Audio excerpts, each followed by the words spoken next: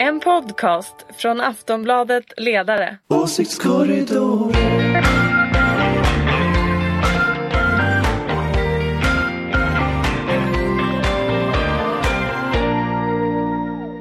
Hej och välkomna till Åsiktskorridoren, podden från Aftonbladets ledarsida där vi vänder och vrider på den svenska politiken. Om ett år kommer landet att befinna sig i upptakten till en valrörelse.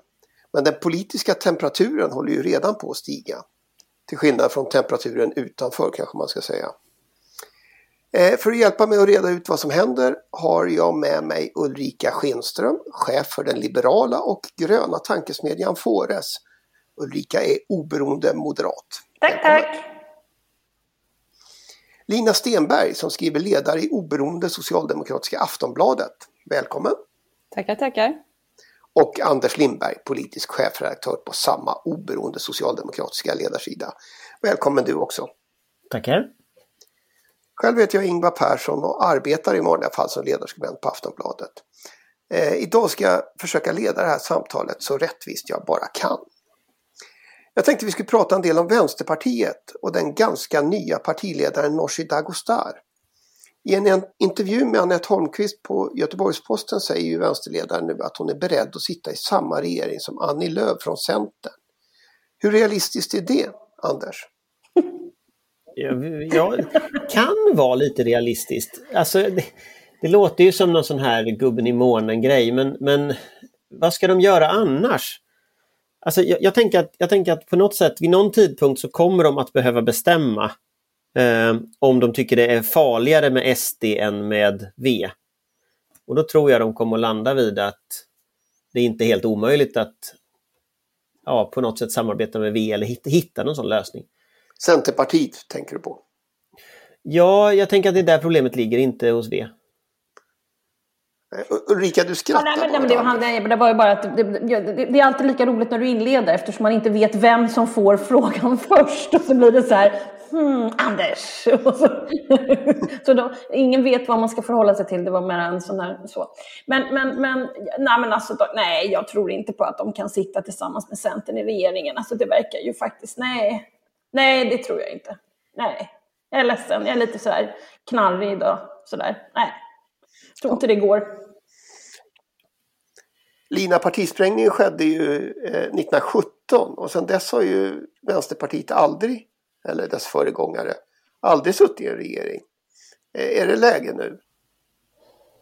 Jag tror inte faktiskt att Nooshi Dadgostar ser det här som något realistiskt. Jag tror att det här bara handlar om att det är mindre än 1,5 år kvar till ett val och att man positionerar sig. På ett sätt är det ju lika realistiskt som att Liberalerna sitter i samma regering som Sverigedemokraterna. På ett sätt. Kanske mer sannolikt. Någonstans så tror jag att det som håller på att hända nu är, i och med att hon också är en ny partiledare så kan hon ju göra såna här saker.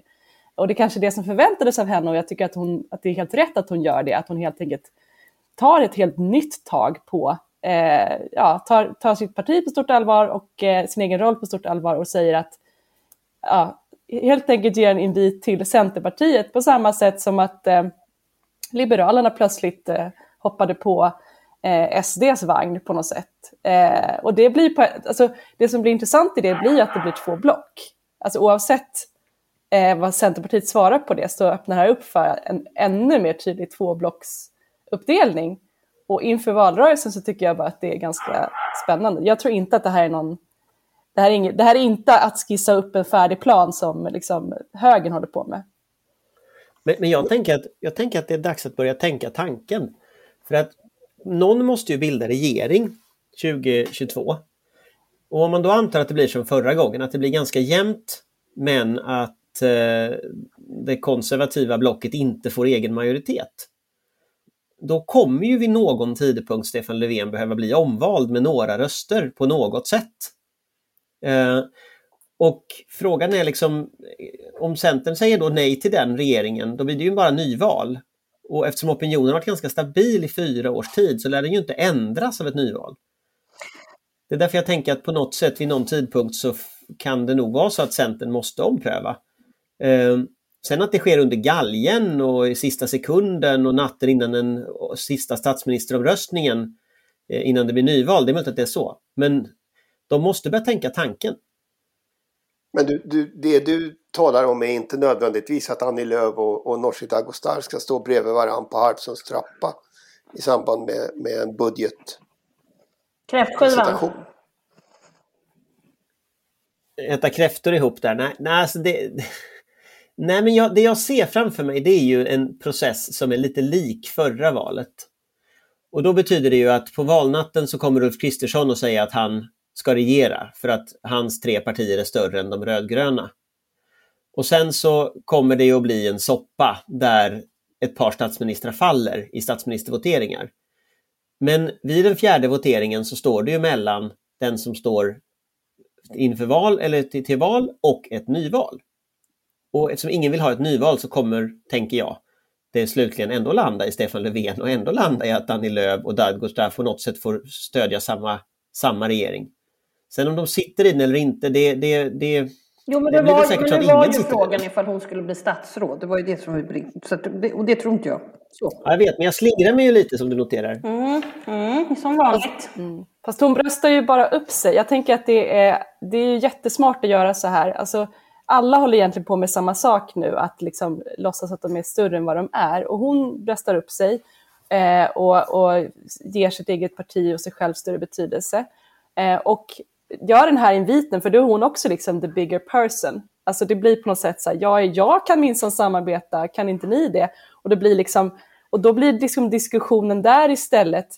Sen om det här slutar i att det kommer bli en Vänsterpartiets centerregering, det tror jag är jättesvårt. Däremot kanske det är så att det faktiskt drivs, att det blir ett block och sen slutar det med att det ändå kanske är C och S i sånt fall som är regerande, men kanske V blir någon slags stödparti i sånt fall.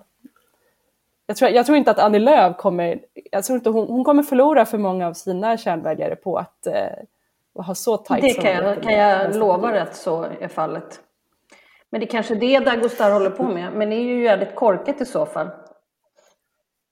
Men får jag bara säga ett annat alternativ? Ett annat alternativ är ju faktiskt att Sverige blir Göteborg. Det vill säga att Vänsterpartiet slutar vara stödparti till S. Och i Göteborg så är det ju så att de så kallade rödgröna, alltså V, MP och Feministiskt initiativ är ju 1 mandat större än Socialdemokraterna. Och har ju vägrat inordna sig under socialdemokratisk ledning. En bieffekt av det är naturligtvis att ledningen i Göteborg blir Moderaterna. Men ett vänsterparti som inte är vad de själva tycker dörrmatta är ju samtidigt ett vänsterparti som kan öppna för väldigt annorlunda svensk politik. De har ju liksom varit det säkra alternativet till vänster. Och i Göteborg så är det ju kaos. Fortfarande politisk kaos och har varit ganska länge. Och det är svårt att lösa upp. Det finns ju ytterligare ett parti, Demokraterna, som strular till det. Men och Dadgostar är ju från Göteborg. Ja. Jag tänker Lina som det här om att det är ett litet parti och att man bröstar upp sig och säger att man är större än man är. Är inte det en effekt av det här väldigt jämna politiska läget? Att alla som faktiskt kommer in i riksdagen har en betydelse. Alltså varje mandat räknas. Alltså jag tänker att det spelar ingen roll om man är Ebba Busch eller liksom Nyamko Sabuni och balanserar på riksdagsgränsen just nu. För att man kan fortfarande synas och höras jättemycket och göra en massa konstiga utspel och på det sättet få en massa uppmärksamhet och därmed vara stora i debatten. Det är på något sätt det enda som räknas just nu. Men när man ska regeringsförhandla så är ju varje mandat avgörande. Jag tänker Ulrika, du har ju varit med och regeringsförhandlat med, eller det gjorde ni ju innan, men med flera partier. Alltså storleken, hur stor betydelse har den? Men så här, för att kunna förhandla väl så handlar det också om psykologi partier emellan. Man måste ha lärt känna dem som man ska förhandla med för att förhandlingen ska gå enkelt. Nu förhandlade vi politiken innan. Så förhandlingen blev snarare liksom de här veckorna innan vi gick in i Rosenbad handlade ju om vilka statsrådsposter som man får och vem som får hur många och vilken och så vidare.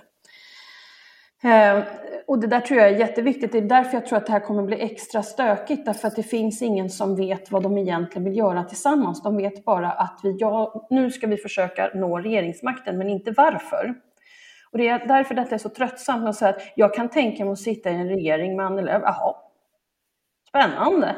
Men varför då? Och vad ska ni komma överens om som är så viktigt för oss andra medborgare så att vi kommer bara köpa läget rakt av för att det är så fantastiska förändringar och förbättringar i samhället som kommer att genomföras. Jag är tillbaka där. Det här spelet om makten kan inte fortgå på det här sättet utan det måste finnas någonting som någon vill också.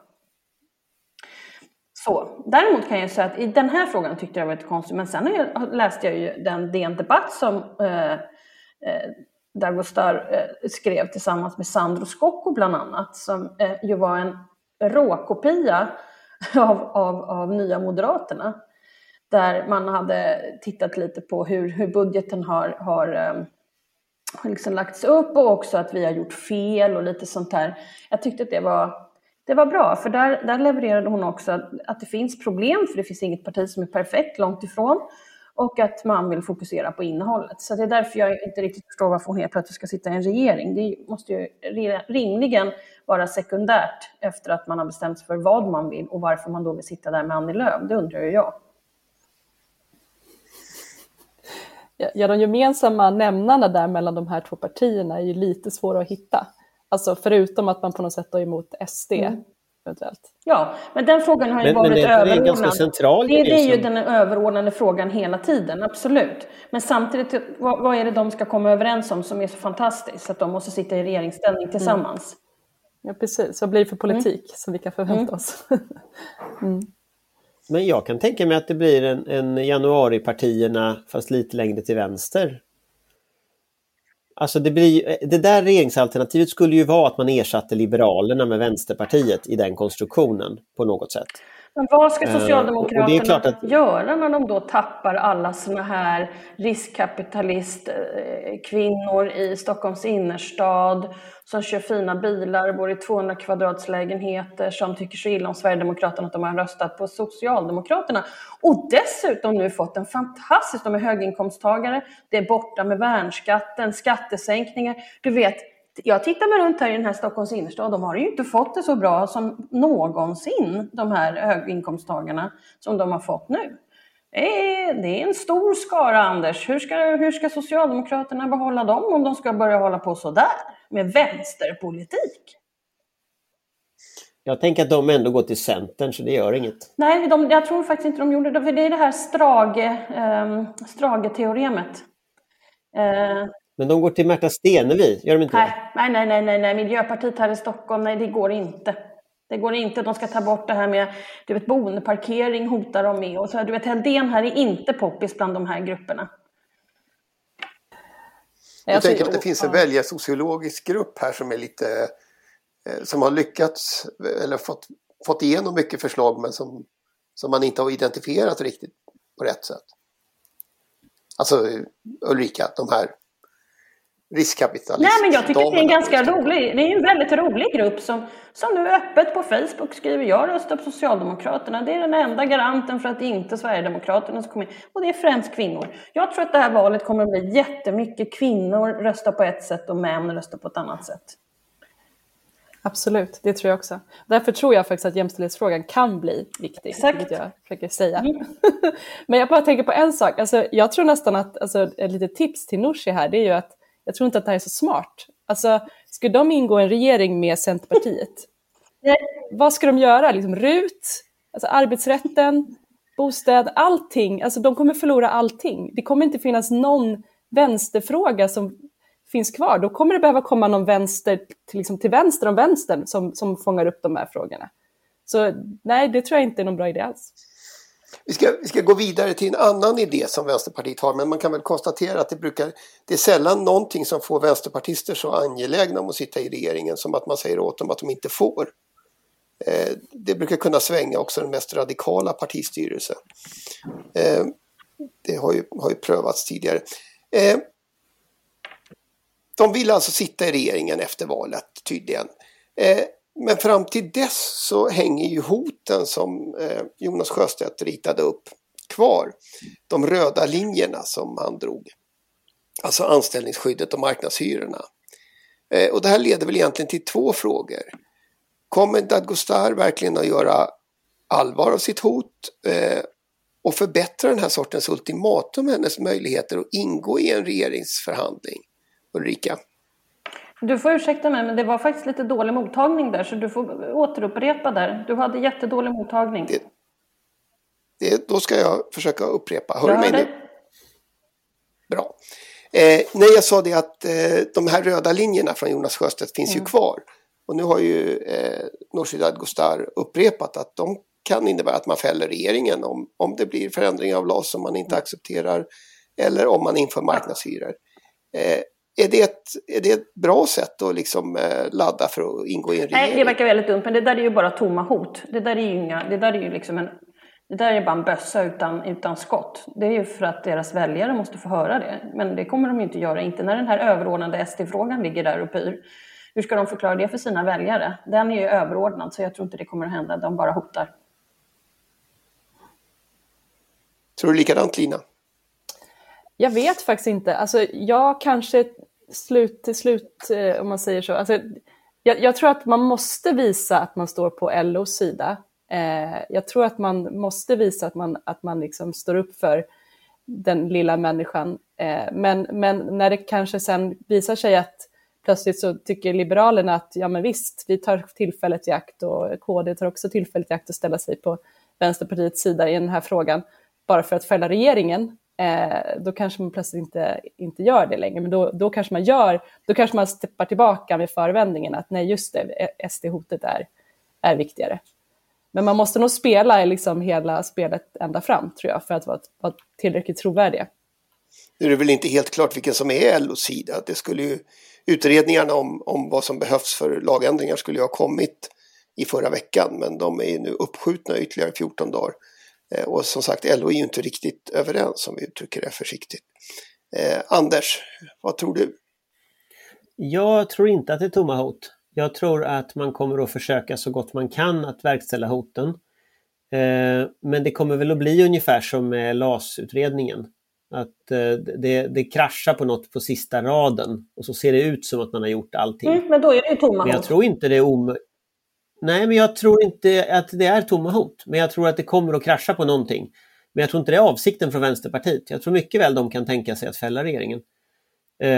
Och jag tror att, ja, som jag sa, Vänsterpartiet kan bli Vänsterpartiet i Göteborg. Där har man ju varit konsekvent i att inte bilda ett block tillsammans med Socialdemokraterna. Och nu vet jag inte, alltså, och det har ju gått lite fram och tillbaka, men det var en väldigt stor skillnad i förra valet jämfört med tidigare val. Och det är en stor skillnad nu på den politiska stämningen. Det är mycket mer rörlig materia. Ingen har majoritet. Det går fram och tillbaks. Och även om Demokraterna där strular till det, så är det fortfarande så att en tydlig liksom opposition under ledning av Socialdemokraterna finns inte där. Och det där tror jag är viktigt. Och det tyder på att de blir mera självmedvetna i takt med att de blir större. Och det är inte konstigt, men de vill ju få utdelning för sina väljare också. Men det betyder att jag kan mycket väl tänka mig att de är beredda att fälla Löfven. Däremot är jag inte så säker på att de andra partierna klarar av det. Kommer Moderaterna vilja ta över makten i Sverige ett halvår innan valet, ett år innan valet? Det är inte jag säker på. Ja, herregud. Kaos. Vad tror du, Ulrika? Nej, det tror jag inte. Det är väl ingen som vill ta över ett halvår före valet och så. Det tror jag inte heller. Det verkar ju helt vansinne, den som skulle vilja det. Men då är vi tillbaka i den här frågan. Vi pratar, du vet, vad vill de? Vad vill de med politiken? Jag kommer aldrig sluta vara där. Därför att jag tycker att det känns som det är så konstigt att politiken är så... Jag är så orolig för det här som vi har pratat om med liksom hotet mot den liberala demokratin så som vi känner den. Och det verkar som partierna börjar urholka sig själva också. Alltså om partierna inte är där politiken ska ske, var ska den vara någon annanstans då? Det är det här som jag tycker är ett sånt grundläggande problem. Att vi har Greta engagerar sig inte i något grönt parti, utan Greta är vid sidan av. Mycket av den politiska debatten och makeriet och sånt är någon annanstans. Så jag är jätteoroad för det här med politiken och partiernas demokratisyn och hur går det till internt i partierna numera när det liksom bara kommer fram människor som på något sätt ska in mot makten, inte varför. Det är klart att man måste ha makt för att genomföra sina egna grejer, men vad är det de ska genomföra? Och hela det här tycker jag, det är någonting vi borde prata mer om. Kanske inte just idag. Men om den här trenden fortsätter som det du pekar på nu, då kommer vi ju att komma till ett presidentval 2022 och inte ett partival. Precis så. Det är det vi kommer att hamna i. Och då kommer ju Nej, men då kommer ju också SD. I det läget så kommer ju så att säga SD att bli en tyngd neråt för Kristersson och Kristersson blir en tyngd neråt för SD också. Därför att de där slår ju ut varandra på ett sätt. Och i sådana fall så är det ju smart i så fall av Dadgostar att bredda liksom motståndet. Att ändå försöka göra sig möjlig för en regering eller för ett regeringssamarbete. Därför att då kommer ändå väljarna ha 4 partier med väldigt olika inriktning, men där alla de 4 partierna lovar att SD inte kommer att komma i närheten av regeringsmakten. Och det löftet kan ju vara det som avgör presidentvalet. Du kan ha rätt, men jag är verkligen djupt bekymrad över det här. Ja, men jag är orolig också, men jag tänker på att om vi tittar på hur förra valrörelsen var, efter förra valet, då var jag ganska säker på att det här högerextremspåret som ändå dominerar valet, det skulle inte funka ett val till. Det skulle inte dominera. Men sen dess har ju så att säga Kristerssons manövrerande gjort Sverigedemokraterna till huvudperson. Ja, på ett sätt som gör att jag undrar om det inte kommer att funka igen. Alltså att det kommer att sluta med att de sista veckorna kommer att handla om ska SD få makt. Och då finns det 4 partier med helt olika politisk inriktning. S, V, MP och C som inte tycker det. Och som kommer att kunna ta olika väljargrupper. Jag skulle inte jätteförvåna om det där alltihopa det här fast efter 4 års oguld hamnar. Statsrådspost. Man kan ju faktiskt vara emot utan att vilja behöva ha en statsrådspost. Absolut, men jag tror syftet är ju att bli mera liksom rumsren i en kontext med borgerliga politiker. Alltså inga socialdemokrater nästan skulle ju vara mot att V får ett större inflytande. De flesta socialdemokrater har ju en erfarenhet av att sitta med V på regional eller lokal nivå. Så att kontroversen ligger ju liksom hos Löv. Anders, du ritar ju upp en karta för att vinna valet som det låter. Men är det också en karta för att föra politik? Alltså jag tänker båda de här röda linjerna som Vänsterpartiet har dragit upp handlar ju om att stoppa 2 hjärtefrågor hos de andra partierna. Så blir det inte en risk att man blockerar varann i det här? Jo, det blir amerikanska kongressen av allting. Alla blockerar någon annan. Men och så är det inte istället. det här, det kan finnas strömningar som vill få det till att det blir så här. Att man professionaliserar liksom partierna på något sätt. Och det är inte liksom idealism, ideologi eller liksom ideal och värderingar som är liksom det som får människor att ansluta till partier, utan det är för att vi ska ha makten. Men hörni, det här är ju en befogad oro, men jag tänker också att det vi inte har pratat om här, det är ju faktiskt att det finns väldigt många människor i Sverige som vill ha positiv förändring. Exakt. Och att de också ställer krav på partierna. Ja. Och det är där hoppet kan finnas. Jag tänker, som du nämner Ulrica med Greta, och Greta vill inte vara ansluten till ett parti. Men hon medvetandegör ju väldigt många svenskar just nu om den här jätteviktiga frågan. Och inför valrörelsen, under valrörelsen, så finns det ju verkligen alltså att kunna sätta tryck på då att ha svar på de utmaningarna och många andra. Så jag tänker att jag delar verkligen den här oron, för det känns väldigt dystert på många sätt. Men någonstans finns det ju verkligen ett hopp i att alltså människor vill ju, om man vill rösta så vill ju de flesta ändå rösta på någonting som ska leda till något bra. Liksom. Eller hur? Någon som vill något, som vill ta sig an saker och ting och inte bara liksom säga emot och peka på problem, utan säga att vi har möjligheter här också. Ja, men precis, att det finns någonting positivt som man vill göra, inte bara massa dåligt och hemskt och sånt som hotar. Exakt. Hörrni, innan vi stänger det här podden för den här veckan, så tänkte jag faktiskt att vi skulle ta ett ämne som åtminstone kanske har en positiv ton. Och det är något vi har återkommit om hela tiden.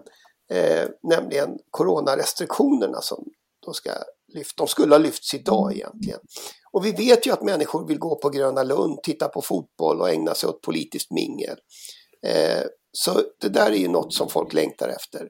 Men nu blev det ju inga lättnader i restriktionerna idag, utan de kommer att ligga kvar till 1 juni. Kommer lättnaderna då, Lina? Jag tänker att vi hela tiden har varit väldigt rörliga i vad vi kan förvänta oss. Men absolut, det är väl mycket möjligt att det kommer pö om pö som man har planerat. Så att det är också så här lagom till skolavslutningar och studenter och sånt där. För det är väl lite det man har kanske tänkt. Och att då kunna gå på Liseberg eller Gröna Lund och eventuellt gå på någon lite mindre konsert någonstans. Det får vara lite som vanligt igen.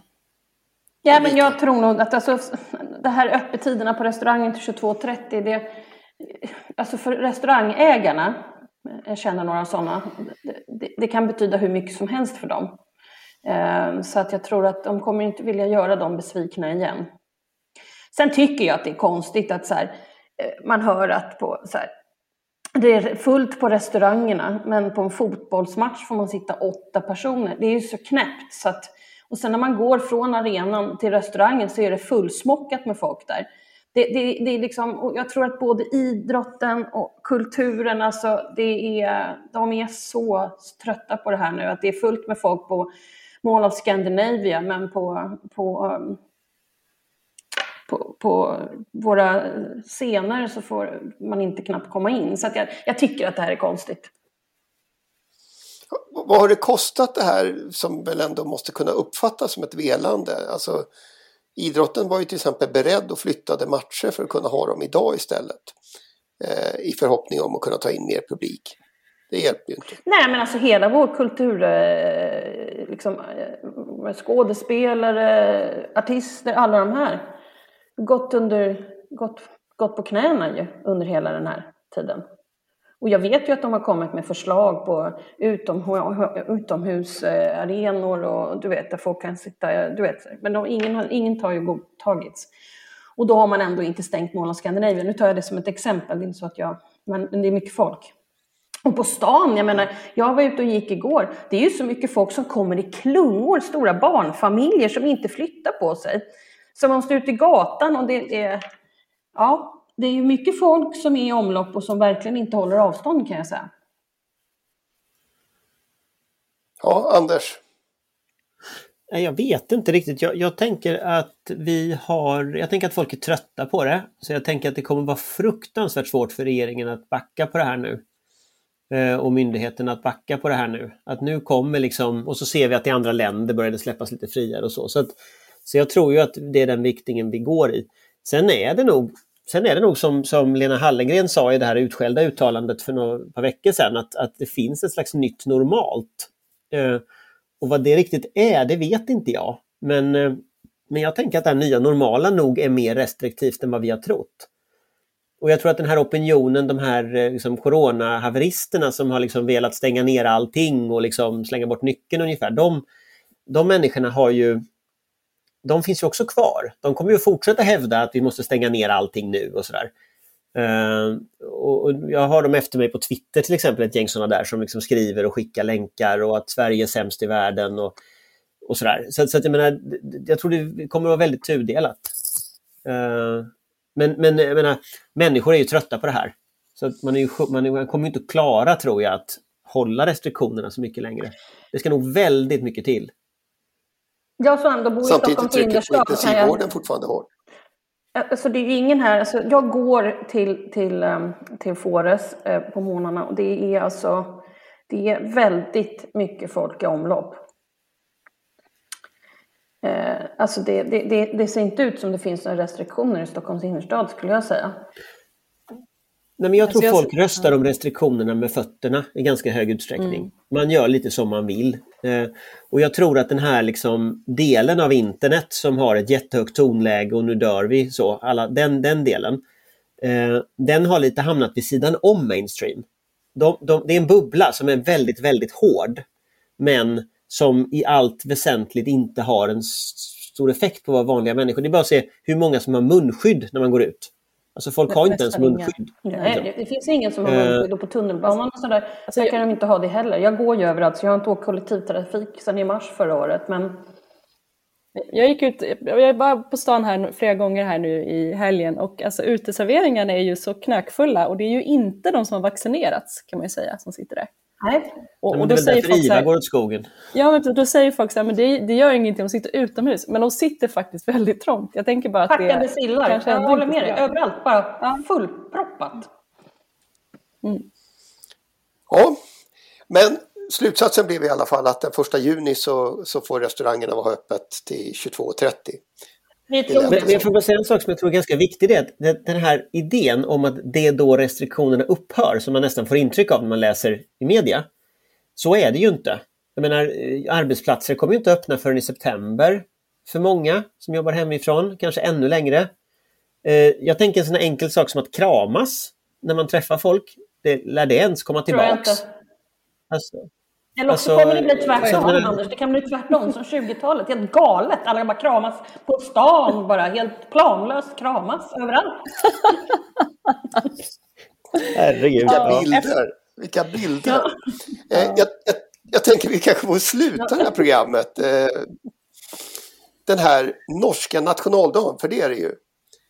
Så vi får väl önska vårt broderfolk till lycka med dagen. Själv vill jag tacka Ulrika, Lina och Anders. Och jag vill naturligtvis tacka alla som har lyssnat på den här podden. Men tack ska ni ha. Tack. Ha en trevlig vecka. Hej. En podcast från Aftonbladet Ledare. Åsiktskorridoren.